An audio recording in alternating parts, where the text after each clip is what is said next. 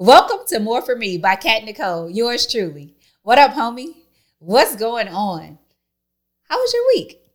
How you been living? How you living, Biggie Smalls? I'm surrounded by criminals. I'm not surrounded by criminals, but I am surrounded by Team Thompson. And sometimes those other members of Team Thompson, they get your girl raising eyebrows. Did I do it right? Questionable. Is this your first time joining More For Me by Kat Nicole? Welcome. It's an honor and a privilege to have you here in the studio with me today. If this is not your first time, welcome back. Always good to have you in the building. Now, I'm hoping that you're going to enjoy this episode.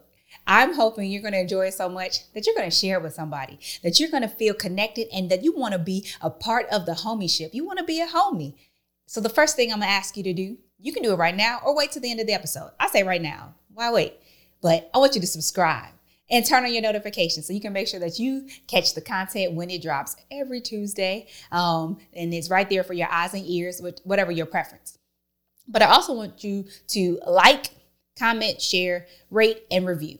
There's a lot of things that you can do. Now, why would I ask you to do those things? It's just not doing for doing sake. When you do that, you let other people know that More For Me is out there for them. And then we can spread this message, the good news, to motivate people, to expose, empower, and equip them as I share my journey, past and present, with people as I'm journeying towards the destination of more that God has for me. And if you caught last week's episode, that was another opportunity to journey with somebody else. And we can further see how God is moving in and through people, and that whether things are good or bad, that every opportunity that arises is a chance for us to become a better version of ourselves and get closer to that destination of more. I don't know about you, but I like the sound of that. That's why I'm here on this journey. So again, I hope you join me. Now, this week, what are we getting into? Man, the year is just rolling. And as always, time flies, whether you're having fun or not.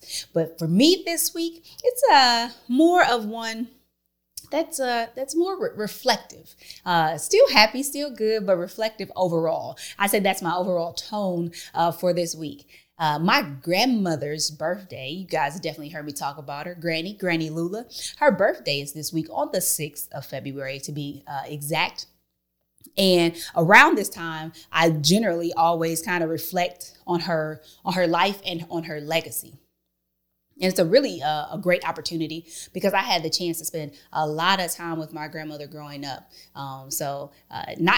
Not ever really sad moments, but like literally just thinking about some of the times we had, things she used to say, and the principles that she taught me. And she taught a whole lot. She was always handing out lessons, that's for sure. One of the things about my grandmother, though, is that she was old all my life. And it kind of sounds weird when you say it, but like in my naivete, when I was a bit younger, she, in my mind, was just so old. I had asked her at some point, I said, "Hey, Granny, were you a slave?" And it seems like an odd question to ask, but it was all in love. And, apparently I wasn't paying attention to the 1921 she was born in, timing. But she's like, "No, I was raised on a farm and I did work my parents' farm. So yeah, like I did some work out there, but no, baby, I wasn't a slave." She just corrected me in love, and that was beautiful. But moral of the story, she was always old, and she was old, and so were her homies. Granny had homies, and they were old as well. So I spent a lot of time with these old people. But one of the things that my grandma used to say a lot, as I go on and on about how old she was, she actually would have been 100 this year, but she died at 93. But one of the things she would always say, she said a lot, "Give me my flowers while I'm still living."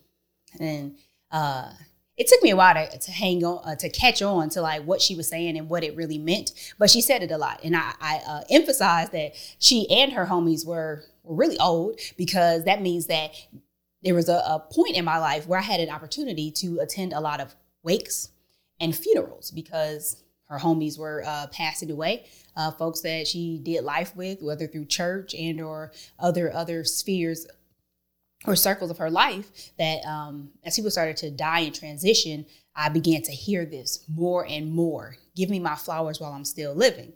And so I remember being at like a funeral or a wake, and my grandmother she had a garden at the house. She had her flowers planted in the front. She would take care of them and all that stuff. Like she was out there. And so I knew she had appreciation for beautiful flowers and gardening and that type of thing. But when we would go to like these wakes or funerals, one of the things that she would lament about is just like, she would be so kind of happy to look at all of the beautiful arrangements and stuff. It's like gorgeous, like beautiful flowers. And she would admire and appreciate them.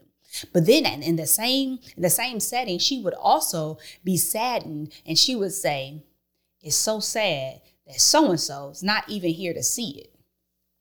And I'm like, that's a good point, Dad. People can't see these flowers. But what I came to learn and understand as she continued to say, you know, give me my flowers while I'm still living, is that she was really just saying that she wanted to be, and she would hope that she would be appreciated while she was alive, because at her funeral, she couldn't really take in all the kind words, the flowers and the things that people would say and share.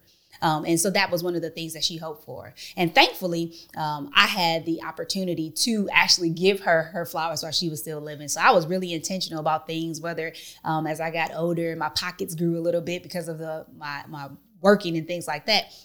That I will occasionally send her a floral arrangement, or I would do certain things for her or with her that I know that she really appreciated. And that makes me smile that I was able to give her flowers while she was still living.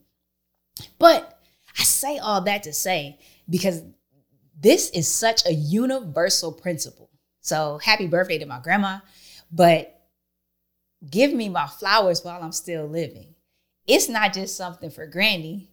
It's not something that I did away with. It's something that I learned to apply to life, to my life. And so I'm coming before the homieship today because I want for us all to know, appreciate, and apply this principle to our lives, like on the daily.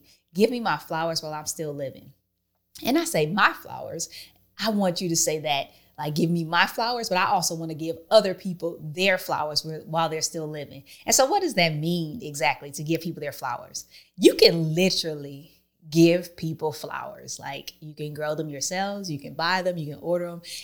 We're still under quarantine, so you can have those flowers shipped directly to a person, whatever have you, but you could physically give people their flowers. But at the heart of giving someone their flowers, it's really to show appreciation for a person while they're still living.